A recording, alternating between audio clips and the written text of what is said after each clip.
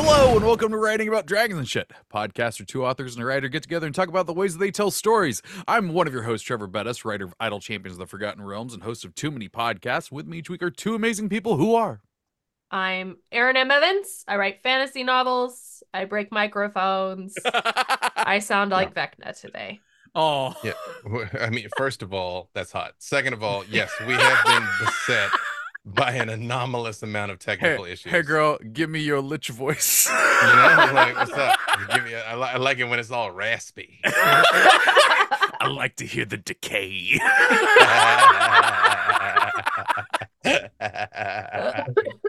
Stop it. Sorry. And who are you? That's just gonna happen. All right. I mean, number one Vecna enthusiast. Being able I brought the world douchebag Vecna and now sexy Vecna. That is true. Gotta have both. Hey man, I got broy grots. You can have douchebag Vecna. Yeah. Or as V Muse at work today called it, because somehow they're talking about plural Vecnas and she would Vecne. And so that is now the plural of a Vecna is Vecne. The Vecna, that's acceptable. When I had to put Vecna in when I was writing Idle Champions, I had to put Vecna in, and I decided just to make him a massive douchebag. I love it. When he leaves, he says Vecna out every time. I love it so. I mean, if anybody I don't take would, anything though. seriously, right? It brings me great joy. I love that. That adventure is probably the best thing I ever wrote, and I do include Alabaster Booty Club in that. So. I don't. That one's for the real old school fans. That is that one was organic in the moment, though. You know what I mean? Yep. Like that was. It was. Famed wizard Alabaster Booty Clap. My boy. I think we did all the intros. I don't know. We tangented it right at the beginning. We didn't get who you are. He did his for real. Yeah. Well, but I thought he did his in the time that we just undid. Did he do it for real? Yeah, we did for real. What's up and welcome. Yeah. Oh, okay. Speaking of for real, who are you? we got some questions that are for real. Because we're continuing our questions episodes. Hooray! And Erin is going to do her best Please to read these, questions. and if not, I'll take over and stumble through them. Please continue. Let's do it. All right. With Hello, the kiss to say. Tangernauts. Ooh, Tangernauts. Ooh, I absolutely love this show. Hearing your perspectives and real life examples of how you guys go about addressing writing problems has been really inspirational and a large part of what helped me through finishing my first and even second draft. What can't you do? Of my first fantasy novel. Congratulations. Congrats. I have a couple of questions. You guys can feel free to pick at them at your leisure. The first, I was hoping to hear your thoughts on the dreaded suddenly and its slightly more acceptable cousin, and then. Basically, I would love to hear your techniques for when you transition from a period of inaction to action, a la the heroes discussing who the murderer is right before an axe embeds itself in the wall. I've always heard advice that suddenly should be avoided, but what do you guys use in its place? I have seen several examples of N-dash, and I think you mean an M-dash for the record, but that's a separate conversation. Oh, I hate that so much. To cut off a thought. What? Oh no, we'll get there. Mm-hmm. Do you guys have opinions on that? How do you jump from low to high tension when you can't have a fun soundtrack in the background, cueing the boss room? Dun, dun. Okay, let's answer that first. Yeah, let's do that one first. So, dear listeners, I should say, because Erin is doing us the solid of reading the questions and also has a screechy voice, we've all agreed that she wouldn't answer first. So please don't feel like we're jumping all over her spots today. We're doing it as team. Yeah. Well, what was your thing about the M dash? Fucking hate M dashes and N dashes. I just So do you hate that there's two, or do you hate people using them?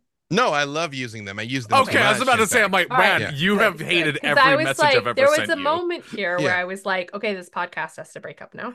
No, the M dash is a glorious piece of punctuation.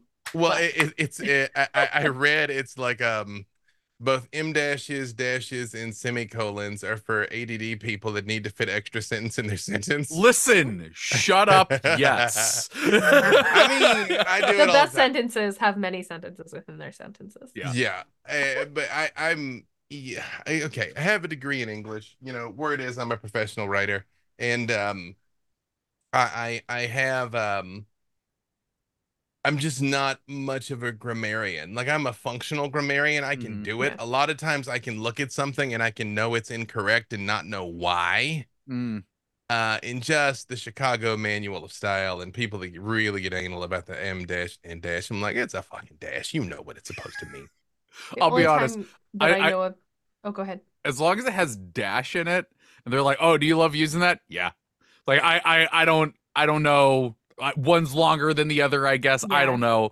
It's just So I like dashes. I because I have ADHD and I need three sentences in one goddamn sentence.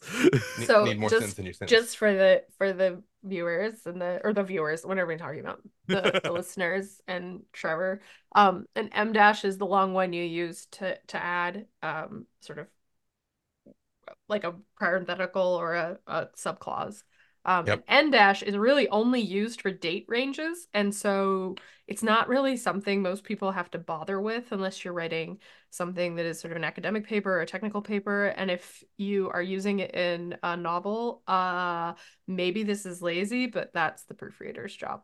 Because I don't know Ah, how you make an N dash off the top of my head. On Word, I know you do two dashes and then That's space, an and it auto M does. dash. Yeah, it That's yeah. auto an does it. And M dash. Yeah. you An can use N the dash is shorter and it's only for date ranges. So if you said like you Oh, can 1910 to 1916, it would have it's an N dash, not a hyphen, which is to join to join a compound word, and not an M dash, which is to make a, let's say, a compound sentence. I just Um, stared at my so keyboard like a real fucking caveman.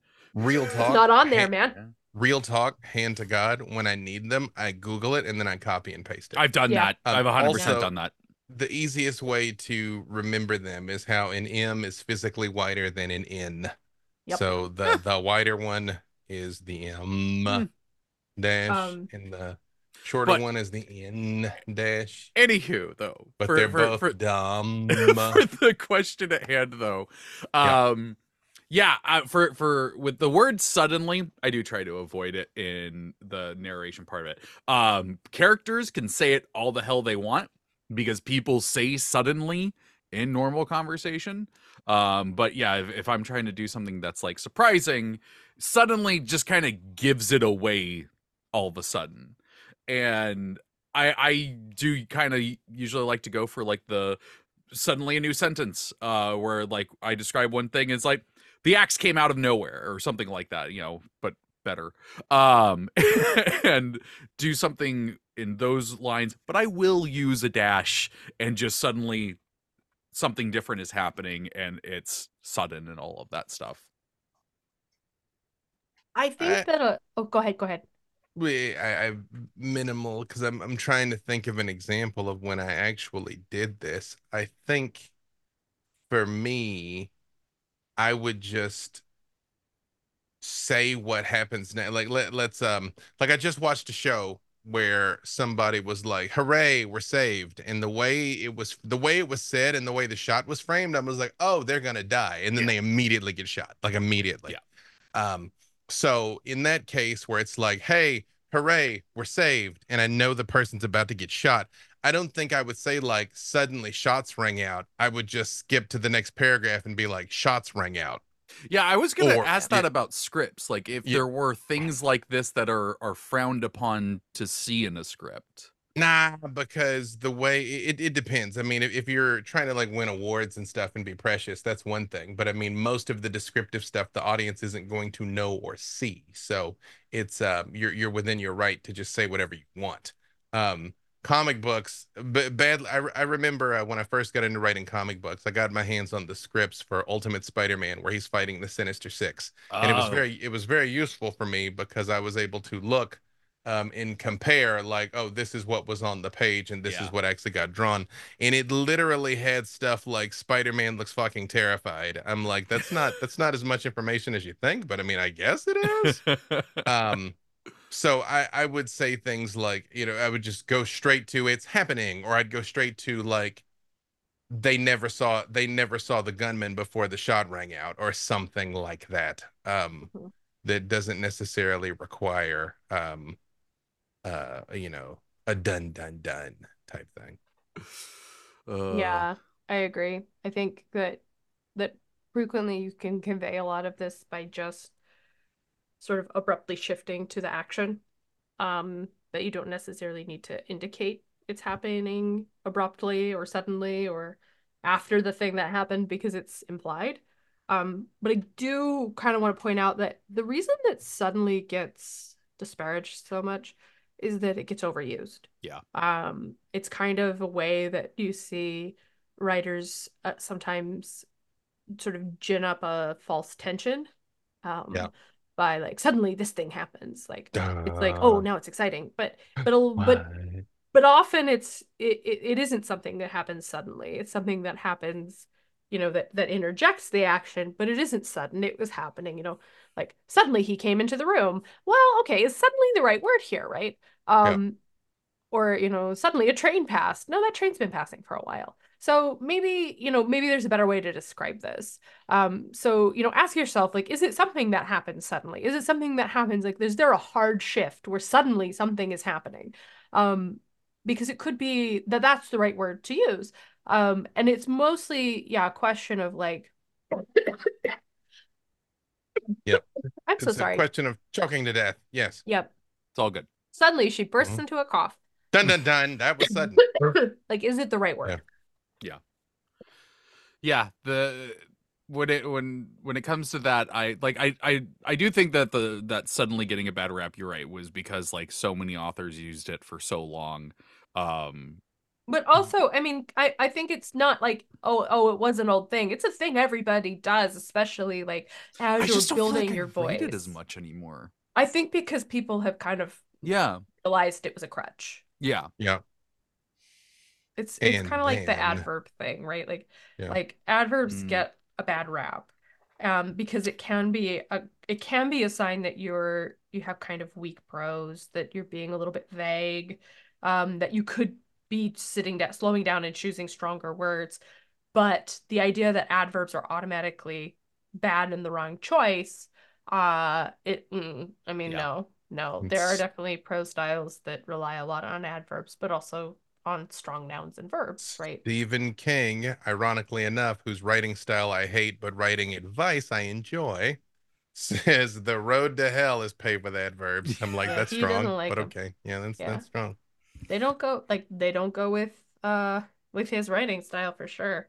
Yeah. So, But I mean, he more than anybody. I love his stories and I hate his style. Yeah. Like I love adaptations of King's work. I do not enjoy King's work. Yeah. I do remember the first time I heard about the adverb thing and just like, yeah, you really shouldn't do that. And I looked at my writing at the time, which then was fan fiction, and I don't think I had the word said on like 2 pages. And I just went, shit.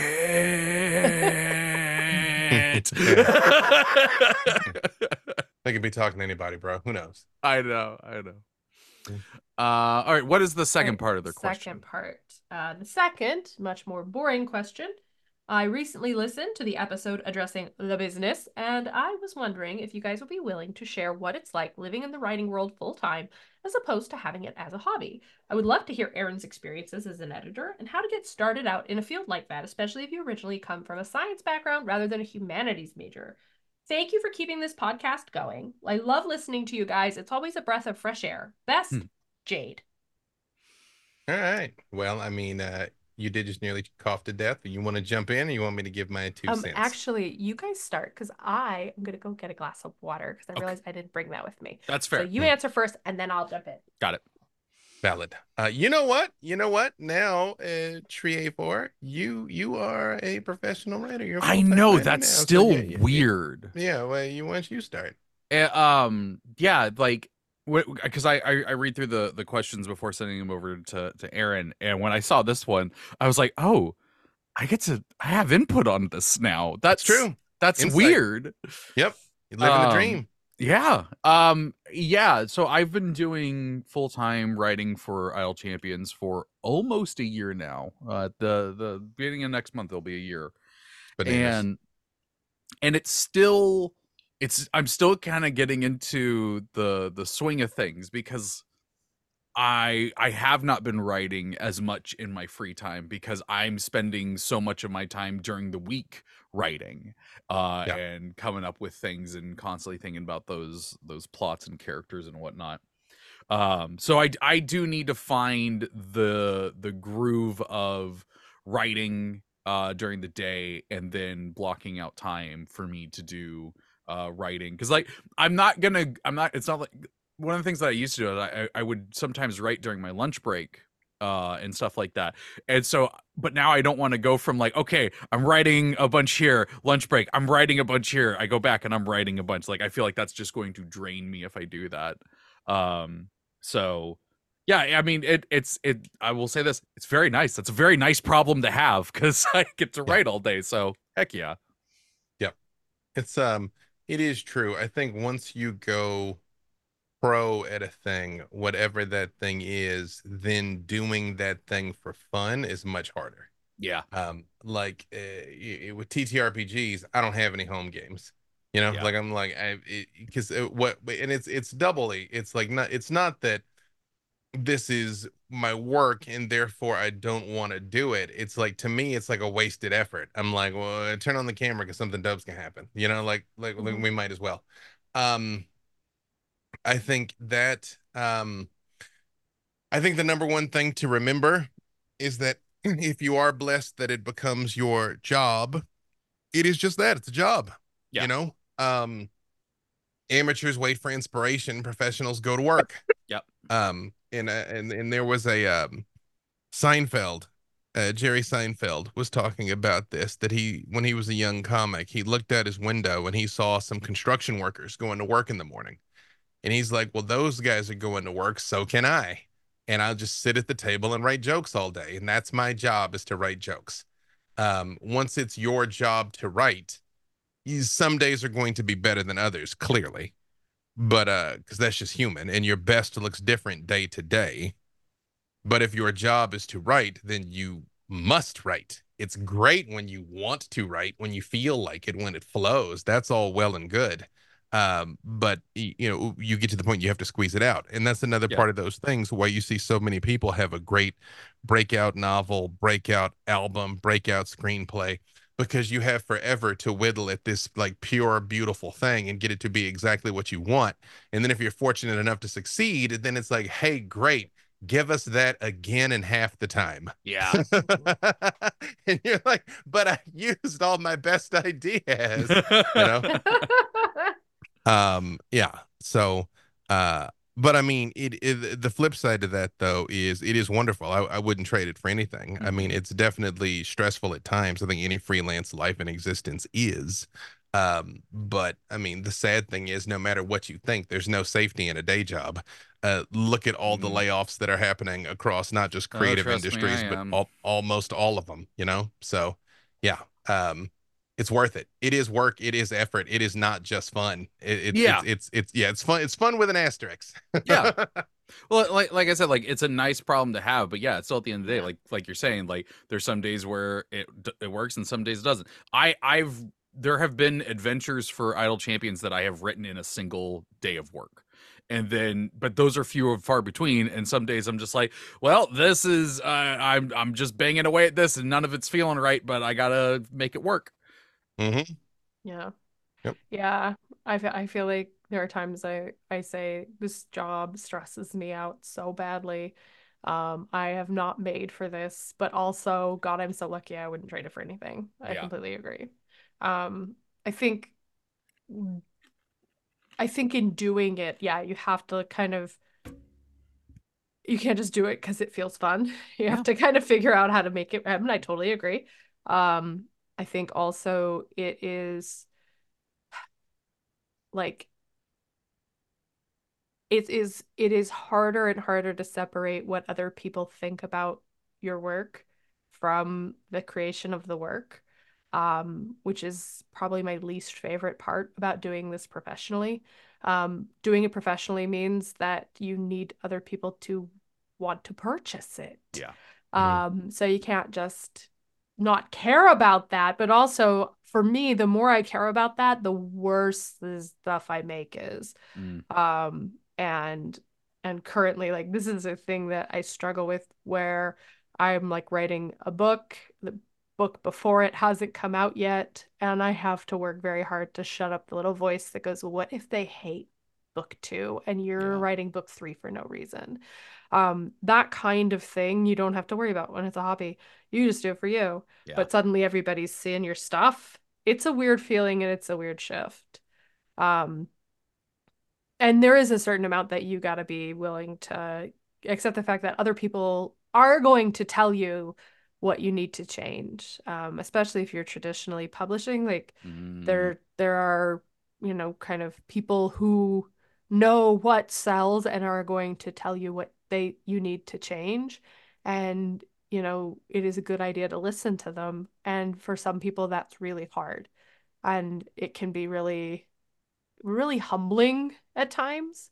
But also, you'll get people telling you stuff that you can't see for yourself, and it can be really rewarding because you're like, oh, well, now I understand something I didn't understand before. Specifically about being an editor. So it's actually, I feel like in a way it's almost easier than ever to get into editing, because freelance editing is a much bigger field than when I was an editor. You have sites like Reedsy where people will sort of put out a virtual shingle, and you can get editing clients. That is a whole other topic, I feel like. Um, but it is, with so many people doing indie publishing, looking for editors to sort of go through their work before it goes out. It is a much easier sort of market to sort of get the foot in the door of. I will say, if you're a freelance editing, um, you're gonna have a lot of interesting clients. Mhm. I only did it for a little bit and I realized like it was not something, it was the first thing I dropped when I had a kid. I was like, I can't do all the things. I am not doing this anymore. mm, Because the door's wide open. You can choose who you take, but especially early on, you might take projects that need a lot of work. Um, but yeah, I think that is a way that you sort of can start out if you want to be a fiction editor. That wasn't really available. I got into it. I think I said in the previous episode, or maybe it was 2 weeks ago, mhm. that I worked for a small press. And that was when I moved out here. They were looking for an intern and they posted on Craigslist. And I was just like, I love books and I would love to try doing this. And I'm very unhappy with my day job. So sure. And so I was an unpaid intern doing this and I learned a ton and that let me get a paid job as an editor for Wizard of the Coast because I had a lot of experience doing the sort of nitty-gritty things. And And I charmed him in my interview. I So mean, Yeah. how could you not? Let me just interject one little thing that is just very much an addendum. If you can afford to do it, the easiest way to break in is to volunteer to work on some stuff for free. truth. Just say like, hey, I will do it because I'm trying to get experience and pad my resume. You're trying to break in. I'm trying to break in. Um, Obviously you can die from exposure. But the reality is, at least when you're starting out, it's hard to command worthwhile rates when you who have done it 0 times are up against people who've done it hundreds of times. Yeah. So you have to have an edge. It's Sorry, true. Aaron, please continue. Nope, I was done. It was perfect timing. That little Well In then, Jade, I hope those answers uh were good. I don't know where I was going at that. Jade, I hope that helped you out. If you have any more questions, Well, please write in. I will just say this was like one of those message from the universe type things too, because I'm thinking about relaunching my Patreon probably Oh, sooner than later, possibly before you even hear this thing. And hey. I was kicking around today. I was like, what can I commit to? Because the last time it just got out of hand. It Yeah. was yeah. just too much to maintain. And I was like, what can I commit to? Can I do this? Can I do that? Can I do this? Can I do that? And I literally gave myself that exact same gut check that Jerry Seinfeld did, where it's like, bro. You got 168 hours in a week like everybody else. You know? Mhm. Like do the thing. And I was like, Yeah. yeah, you're right, self. You're usually right. So do the thing. Do the thing. Everything. All right. Next one. Next one. Salutations to the triumvirate of tangents. That is hard to say. Recently, I and three others have begun work on a sci-fi TTRPG setting. As you would expect, it's full of unique alien species. When thinking about new species, I try very hard to separate our aliens from the humans but with X or Y trope. In this sense, sexing in a supposed binary and gendering aliens with human ideas feels very presumptuous and probably unlikely. To cut to the chase, when writing these alien characters, I default to using they, them as pronouns. My question is, do you beautiful people have any tips or tricks to avoid potentially confusing sentences like, they were excited that they would finally take them to their quarters? With boundless love and respect, Chris. Inject proper names. Yep. They were excited that Johnny the alien would finally take them to their quarters. Yeah. I've used this for several characters now, and yeah, it's just restructuring the sentence from where you would think it would normally go. Like when you know what's going on, I can still probably read that other one and understand what's happening, but I know that some people struggle with that. So I just, restructure the sentence to kind of make it as clear as possible. Yeah, it's the same problem as if you have two people in a conversation with the same pronouns, right? Yeah. It's like, yeah. He took him to his quarters. You need nouns.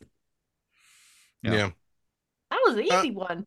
I will also say, just as an aside, once you venture into science fiction, by definition, you're talking about things that don't exist. Yeah. Almost all life on our planet exists in a sexual binary. There are asexual reproducing things. I can't think of anything in the natural world that is triple sexed. So it's as good a guess as any. Yeah. Nobody's going to read your thing and be like, that's not a thing, when we've grown up with Vulcans and Romulans and Klingons and Romulans can breed, and so can humans and Klingons. And you know what I mean? It's just like, nobody's going to be like, that's the part of this that makes the least sense. If anything, if you get too convoluted in your gender roles, that's the thing that will hang up on people. And so a flawed execution is worse than just not addressing it at all. Yeah. Like, I mean, in Aliens with the xenomorphs, we got an alien queen. We've never seen the drones that impregnate the queen. That's because never mind. I'm not. Right. We don't need to go into alien lore. Right. God, I really almost just jumped in there. The face huggers and everything. I get it, but I was more of a predator man myself anyway. But you get the point when you're like, hey, check this out. This thing lays eggs, and those eggs lay eggs in other people, and then the babies come out with the features of both. Everybody's like, okay. Yeah. We're just gonna accept how you say it is. It's just be consistent. I played around with it at one point when I was working on a sci-fi story that had some alien creatures in it, of messing around with like pronouns that they used. And I tested it out, and it never got to be a work that I went and started writing. So I can't say how well it would work in practice, but I did have fun doing that. Just thinking of like, okay, what are the pronouns that they would use and where would they show up and stuff like that. That was a fun exercise. What I do think also is a very useful thing to explore is, even though I just said how life exists on our planet, life exists like this as a response to the environmental pressures on our planet. Which, I straight up believe aliens are real, UFOs are real. I think there's life all over the place. But I do think a common flaw is that we keep seeing bipedal, 2 arms, 2 legs, fingers and thumbs aliens, where I'm like, some's got to be from an ocean. Like get some octopi out here. Heck yeah. And what I will say, even though the movie Valerian and the City of a Thousand Worlds was deeply flawed, I heard the book's pretty good. The movie was not. Yeah, it's a comic book, graphic novel, French graphic novel. Yeah. But one thing it does do is show a shit ton of different kinds of aliens. That's all I was saying. Yeah. All right, ready for the next one? Yeah. This is a long one, so I'm going to break it up. Yeah. Hey, Tangerinos! I am a longtime reader turned soon-time writer, and I am currently working on my first book. I discovered your podcast a couple of months ago, right after I started writing my book, and have been steadfastly trying to catch up. I don't have a degree in English or anything writing related, so it has been awesome listening to you guys. It has really helped to hear your advice when I am dealing with trying to figure out my story. I have recently hit a bit of a roadblock in my book, and would love to get your thoughts on it. I am only halfway caught up on the podcast, so if you guys have covered my questions before, then this is just me reaching out to say I love you guys. Most of my questions deal with multiple POVs and how to pace them correctly. I have a lot of questions, so feel free to summarize and combine as you please. Just for a quick background, my first book has two main characters. The first one starts a year-ish before the second, and then intersects with the second one. The first question I have is just a simple, how do you properly pace multiple point of views? I've done a lot of research about pacing and outlining of one point of view, such as following the Save the Cat beat sheet, but I am struggling with how to pace multiple. It feels wrong if they follow similar point of views, because then my book would be hook, hook, then inciting incident, etc. I feel like that would be too repetitive for the reader, so how do I space them correctly? Well, first, I do want to say this, and this is for all listeners out there. It is okay if you send in a question that we have already talked about in a topic, or even another listener question. We like talking about this stuff, and hopefully you like listening about it, even if it is repeated. And who knows, maybe we have different pieces of knowledge to come out each time we talk about them. Yeah, we don't expect you to know all 100 episodes. Although, ironically enough, if this person is listening in order, they're not going to hear this for a couple of months. But hey, we That's did fair. answer your question. We did. Do we notify people when we answer their questions, or do we just like put it out there and No, let just put it out there. Yeah, A fun little hey, surprise. that's such for a treat. I mean, at least that's how it's been when I've written into podcasts. So I hope that's how it's supposed to be. I mean, it's how it is now. That's the thing. We get to make our own rules. Yep. So multiple point of view and pacing and whatnot. I mean, they are all in the same book. So they you kind of need to follow the way that works, because it's this is where you end up with things like this character's plot is going the climax of this storyline's happening, end of chapter. Okay, well, now we're back with this guy doing his laundry in the river and thinking about his farm. Yep. Do not want. I'm happy to jump on this one. Yeah, go for it. So one thing with multiple points of view that I would strongly recommend is that you kind of mentally separate like what is the whole arc of the book from what is each individual character arc. The character arcs should kind of help shape that whole arc, but you're not they're not entirely separate from it. But when you're thinking about things like where is the inciting incident, ideally that inciting incident is kind of happening all around the same space. Yeah. So right now it sounds like you have sort of like introducing one character, their story starts, they intersect with the second character, and so that second character is coming into the story. Their story needs to fold into that full arc, right? So they may not get, maybe their inciting incident for them is just showing up in the story. And so it's a quieter moment. It's not, the big beat of the story. But they need to fold into that greater arc. This is where you can kind of get, for a novel, it gets maybe a little bit more, what is the story about, can get a little bit looser. Like, this is the story of, the fall of this empire. And so you have these beats that are sort of like, how does this kingdom crumble? And then how does each individual story show that happening? That's going to be, a little bit, it's going to be a bigger story. It's going to be a story that's sort of spread over more threads than something that is, this is the story of a bank robber and how, this all goes down. And that's fine. But it is going to be a little bit trickier to manage. But the one thing I would say is that it is going to be, like you're saying, it is difficult to try to like give each character, the standard 3-act structure that is separate from all of that, because yeah, it's going to be like a beat. You're gonna have to give the character a reason to sort of engage with the story. Something will have to kind of catalyze their involvement. But there's value to sort of thinking about those things as pieces of this greater whole. Mm-hmm. Yeah. Uh, plus one to all of that. I mean, again, you look at something like The Lord of the Rings, where it's like the three-act structure of the movie.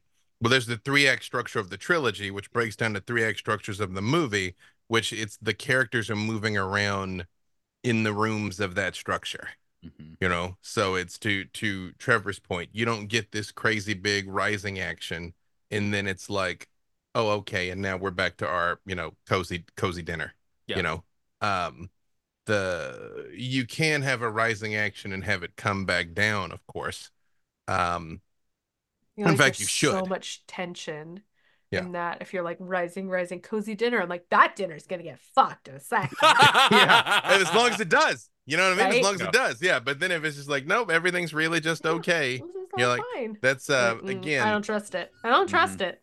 I mean, before his untimely death, George R. Martin left some stuff uh on on cliffhangers that have been cliffhanging for 12 years now. So, in within the book, within the So, book. Yeah. B Dave. It's 13. It's It is 13 fucking now. 13, isn't it? It is 13. I thought it was 2012 that book came out. No, it's 2011.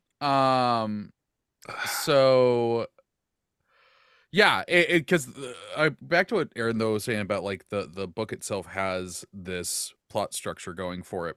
As long as those things fit under the like, imagine like it's like a graph and it's got like a little wave going up of it of like the rising action stuff. As long as their stories are fitting underneath, as long as none of them are going above that rising action out of nowhere, it's still following along with that overall plot structure. And like Aaron Yeah. was saying about the inciting incidents, there can be something that happens that affects multiple people in completely different ways. It's like the palace was attacked. This main character, their mom was in it and got killed, and that's his inciting incident. This one over here, oh, he was actually in another land. He's having to go back home now because the palace was attacked. That's his inciting incident of him having to go back. Like you can have things in different ways affect people. It occurs to me, I think I brought up at some point talking about writing Relics of Ruin, and one of the things that I really struggled with was getting the character arcs to kind of match up. And Mm-hmm. so for that, it is a case of sort of like where are they along this process? Like a character is kind of um I hate to say is like definitely because obviously there's lots of ways to do this, but I like it very much when character has an internal arc. There is some internal obstacle that they have to kind of cope with and overcome, and that will allow them to approach an external obstacle. But the external obstacle and the internal obstacle are sort of presented hand in hand in a certain way. They may not be related at first glance, but so the issue here is that in Relics of Ruin, you have several character groups sort of that are doing different things to deal with this murder. And in the process, dealing with these sort of internal obstacles. And they need to get to a place where the choice to turn toward each other and share information now makes sense. And if they're not all there, if they're not all ready to turn toward each other, then that moment doesn't work. If somebody is still feeling wounded and isolated, they're not going to come in and share. And so it's that kind of stuff where, if what you need is for everyone to turn towards the problem, but you are in a place where everybody's not ready to turn towards the problem, then you need to think about that. Now, does this become like we need to pull this character toward the problem so that they engage? Or is it, oh, actually, I'm going to show a lot by juxtaposing the fact that this character is veering out? Or do you need to change the arc of this character so that they're ready to turn to the problem at the same time as everybody else? So, like, there is that sort of everybody's going through their arcs in a different kind of pace, but, like, is that creating the shape, the greater shape of the Yeah. story that you're aiming for? Also, like leaving some, like making it so that maybe this person doesn't have as many chapters in this part because they had their rising action there. Everyone else is having theirs. So maybe like characters having 2 chapters back to back, or, you know, swapping out stuff, but that one's still hanging back there until we get to a certain point later on where their rising action is in flow with everyone else. And remember, not everybody has to have the equal amount of screen time and development. Yeah. Yeah. True. You know, ultimately, 100%. there's one main character. Yep. People like to argue about that, but it's true. Oh, and for the record, it was Jon Snow. All right. Because people are always like, not in Game of Thrones. I'm like, Jon Snow, Pippin. She literally starts and ends with him. Yeah. Building on the second question, how would you go about pacing POV with different timelines that offset? For example, my first POV starts a year before my second, and then they intersect, but not at the same point along their character arc. I am hoping to have the plot twist of my second character be the victory of my first. So, any advice on how to pace that correctly? You know, they said this was their first novel, didn't they? Mm-hmm. This might be ambitious. Yeah. I'm not saying don't do it. Yeah. This might be ambitious. You're doing a lot here. But I'll let Erin say what she was gonna say because I was gonna say I'm gonna let Erin say what she says, and then I'm just gonna keep talking. So I'm just gonna stop talking and let Erin say what she's gonna say. I think I don't quite understand the question. Well, but so because the plot twist of the second character being the victory of the first is the part I don't quite understand what that means. yeah, I'm more focused on the like one starts a year before the other one. Mm-hmm. And then eventually they cross over. So one of them has a shorter amount of time. Yeah. Chronologically. And I guess this is my question. There's a couple of questions that this provokes for me. One is, what does that mean in terms of page count? Like, how many words are you spending with the first character before you switch to the second, before you bring in the second? Is this a chapter, or is this, you know, your first act? Because I think the shorter that time period is, the easier it's going to be. And then it also becomes sort of like, you know, if that first character is well along their arc, when the second character comes in, but you would like the second character to also have a full arc, what is the relationship between those two characters? And so why are you doing this? Like, what are you bringing in? My mind immediately goes to, you have a mentor-student relationship. And in that case, you don't really need to build the mentor's whole, just as an example, if this is not what you're doing, you don't need to build the mentor's whole career to show this time period where they have this relationship with this student. And by having that relationship, they grow and change as their student grows and changes. Like, that's my big question, is why do you have these two POVs in the same book if the second POV is not going to impact the first? Because ideally, when you have multiple points of view, they are, you know, even if they're separated, they are influencing each other in the way that the story is told. You have paralleling themes. You have, events that might cross over and affect each other. Or they are characters that are in the same space and story whose experiences and development are directly impacting each other. Is you guys hurt? Yeah. Mm-hmm. In my head, this is one character is traveling and the other one is staying in one place. Like, that is what I see as the reason for like there being a year beforehand. I could be wrong. I don't know what you're writing. But if that is the case, one of the things is, unless there are big events going on, I don't think you actually really need to call attention to time. If someone's traveling, you can start saying, it's like, oh, that travel took months or something like that, showing that time has progressed for this character, while the other one may not be. And that might start making people wonder, like, what are the timelines? And so when they cross over, boom, there it is, we've got it. Hey, I'm going to talk about George R. R. Martin here, but like in a good way. One of the things that I do like about his stuff is that everyone's timelines are completely jumbled and they aren't exactly happening at the same time, because like In the second book, Tyrion's in King's Landing the entire time. He's not traveling anywhere. Yep. But the other characters are going on months-long journeys, and we're keeping up with them in the same time that we're keeping up with Tyrion. I don't think it specifically matters that one is taking place earlier than the other one until that moment where they meet up. Yep. And then you can be like, oh yeah, I've been traveling for like a year, or whatever they've been doing for a year, to Yep. kind of establish that what you started reading was not in sync with where this other character started in time. That's kind of my advice with that. I don't think this is as big of a deal as you think it is, and to give it a shot without that worry, without worrying about the constraint of telling people what time is here and there. Yep. Agreed on all points. I will say though, especially because you haven't heard every episode, so you may or may not heard us drone on about this, me in particular. I'd say be mindful of two things. Be mindful of your theme. What are you trying to Mm. say with this entire story? These characters are pieces on a chessboard to communicate your greater meaning. So I guess more accurately, they're letters that you will use to make words and sentences to communicate your greater meaning.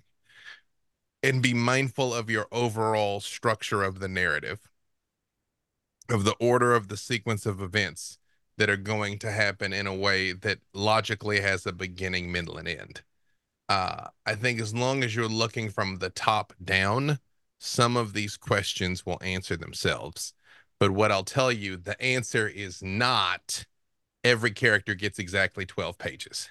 You know, Yeah. like that's not what the answer is. Mm-hmm. Yeah.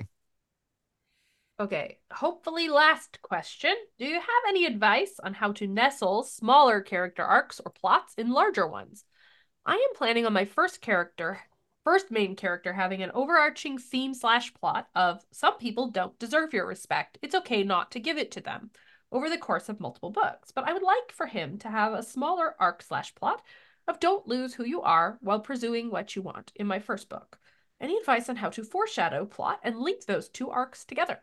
I'm worried about the smaller arc falling flat because it doesn't hold the same weight as the larger arc, because the smaller arc is leading to the larger one. I hope that makes sense. That's all for now, I think. I just want to say that I absolutely love listening to you guys, and I can't wait until I am all caught up. Sincerely, Colin. Thank you. Um,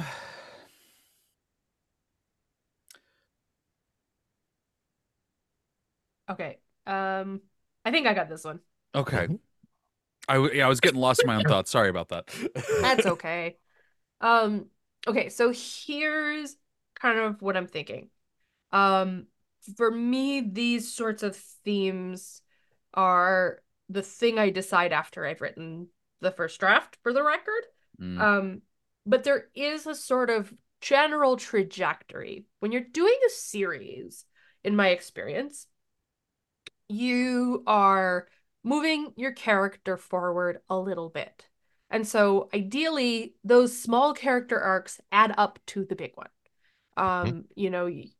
Like in Brimstone Angels, like in the first book, Farida sort of learns to not to hide herself, right? But in the second book, she's not figured out quite how to do that. In the first book, she's like, "Oh, we should stay locked up in our room. People will get like uncomfortable when we're running around. Like I cannot possibly tell anybody I'm a warlock. This is just a bad idea." And then through the events of that, the next book, she's like, "No, I have these powers. I'm not going to try to get rid of them, and I am who I am." Mhm. But she still ends up kind of getting attention from the wrong people, right? mhm. But also standing up for herself more. And so there is this arc where she kind of accepts and embraces who she is. She recognizes that while from the outside people will see her choices as potentially selfish and power hungry, she knows why she did it. And she knows what she's aiming for. And so she doesn't care. Because what she is trying to do is is help the most people possible. And so this is this larger trajectory of sort of like, I don't know, like self-actualization in a way, but just also like believing in who you are, right? And so this like this whole thing is maybe not visible if you read the first book because you would never try to do all of that in one book. Or I mean, I guess you could, but you wouldn't be doing it with as deep a dive in the character and you wouldn't be doing it in a story that is that size. So you have this greater arc that you want to do. Great. So like what's the first step in that journey, right? To sort of, and where do you start where that is a series long arc? Because recognizing that, it's some people don't deserve your respect and it's okay not to give it to them. For a person who's like, functioning at a normal level of sort of self-esteem and interaction, this doesn't feel like a huge leap. So to me, that says your character is starting somewhere else. And so if you are starting to at a point where you think you owe everybody, respect, you feel like you are at the bottom of this social hierarchy, you must do these things, then what's the first step out of that? And it might be that like that starts to sort of take different forms, right? Like Fire in the Blood is a lot about Farida like realizing she could have a normal relationship. She can have friends that are not her family. Like these things are not taken from her because of the way she's, been brought up and the choices she's made. And that's still along this arc, but it's kind of fun like, hanging out and going on fake dates and stuff. So there's like beats inside this bigger arc of the story that you can kind of pull out, and those become the individual arcs. I don't think that I could add anything onto that would make that better than it is, because yeah, that's theme is one of those things that is like Aaron was saying, that is something that I also kind of leave for looking back at a draft and going like, okay, this is what I have left myself. But also with the overarching one, because this person's talking about doing one over several books, like there there are things that characters can do and not notice it, and not really even get, maybe not even really get noticed by people, but but characters remind them of, like, it's like, hey, you're doing that thing again, or something along those lines, maybe not that blunt, but it's not until the character has that realization and that change that is really coming to the forefront for it. So foreshadowing it can just be by doing it, and maybe it's not a big problem at the time, but later on in the series that is a problem, and that does need to get changed, and that character does need to work through it. Yeah. Any thoughts there, B Dave? Yeah, I think a lot of this just sort of comes out organically over time, you know? I don't think it's so much that they for sure need to have developed this far by the end of book one, and they for sure need to have developed this far by the end of book two.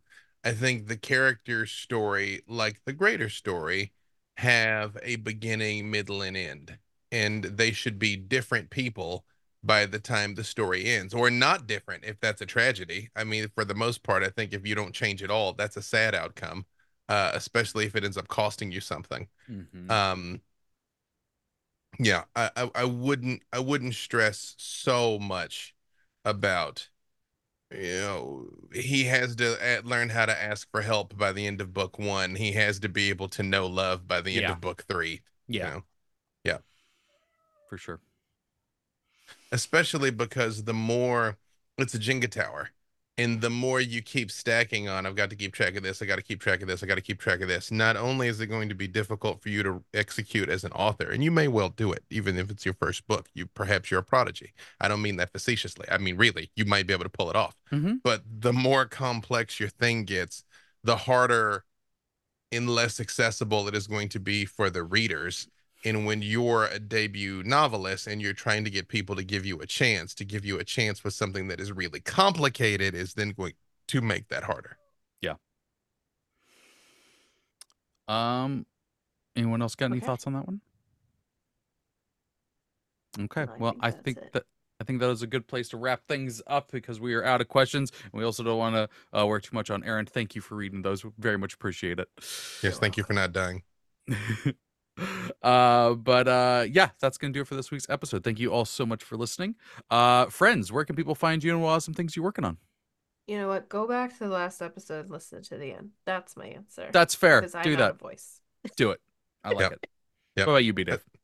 You know what? In solidarity, I have nothing else to say either, except visit my website, theundisputedacademy.com, and maybe patreon.com/BDaveWalters. Walters. Click on it, see if something happens. See if something happens. Just do it. You know what? That's gonna be mine too. Go click on that. See what happens.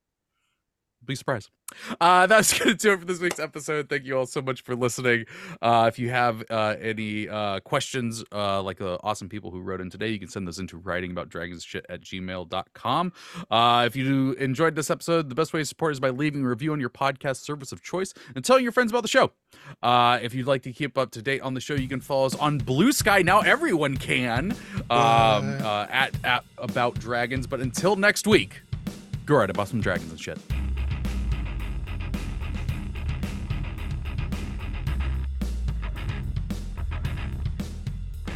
You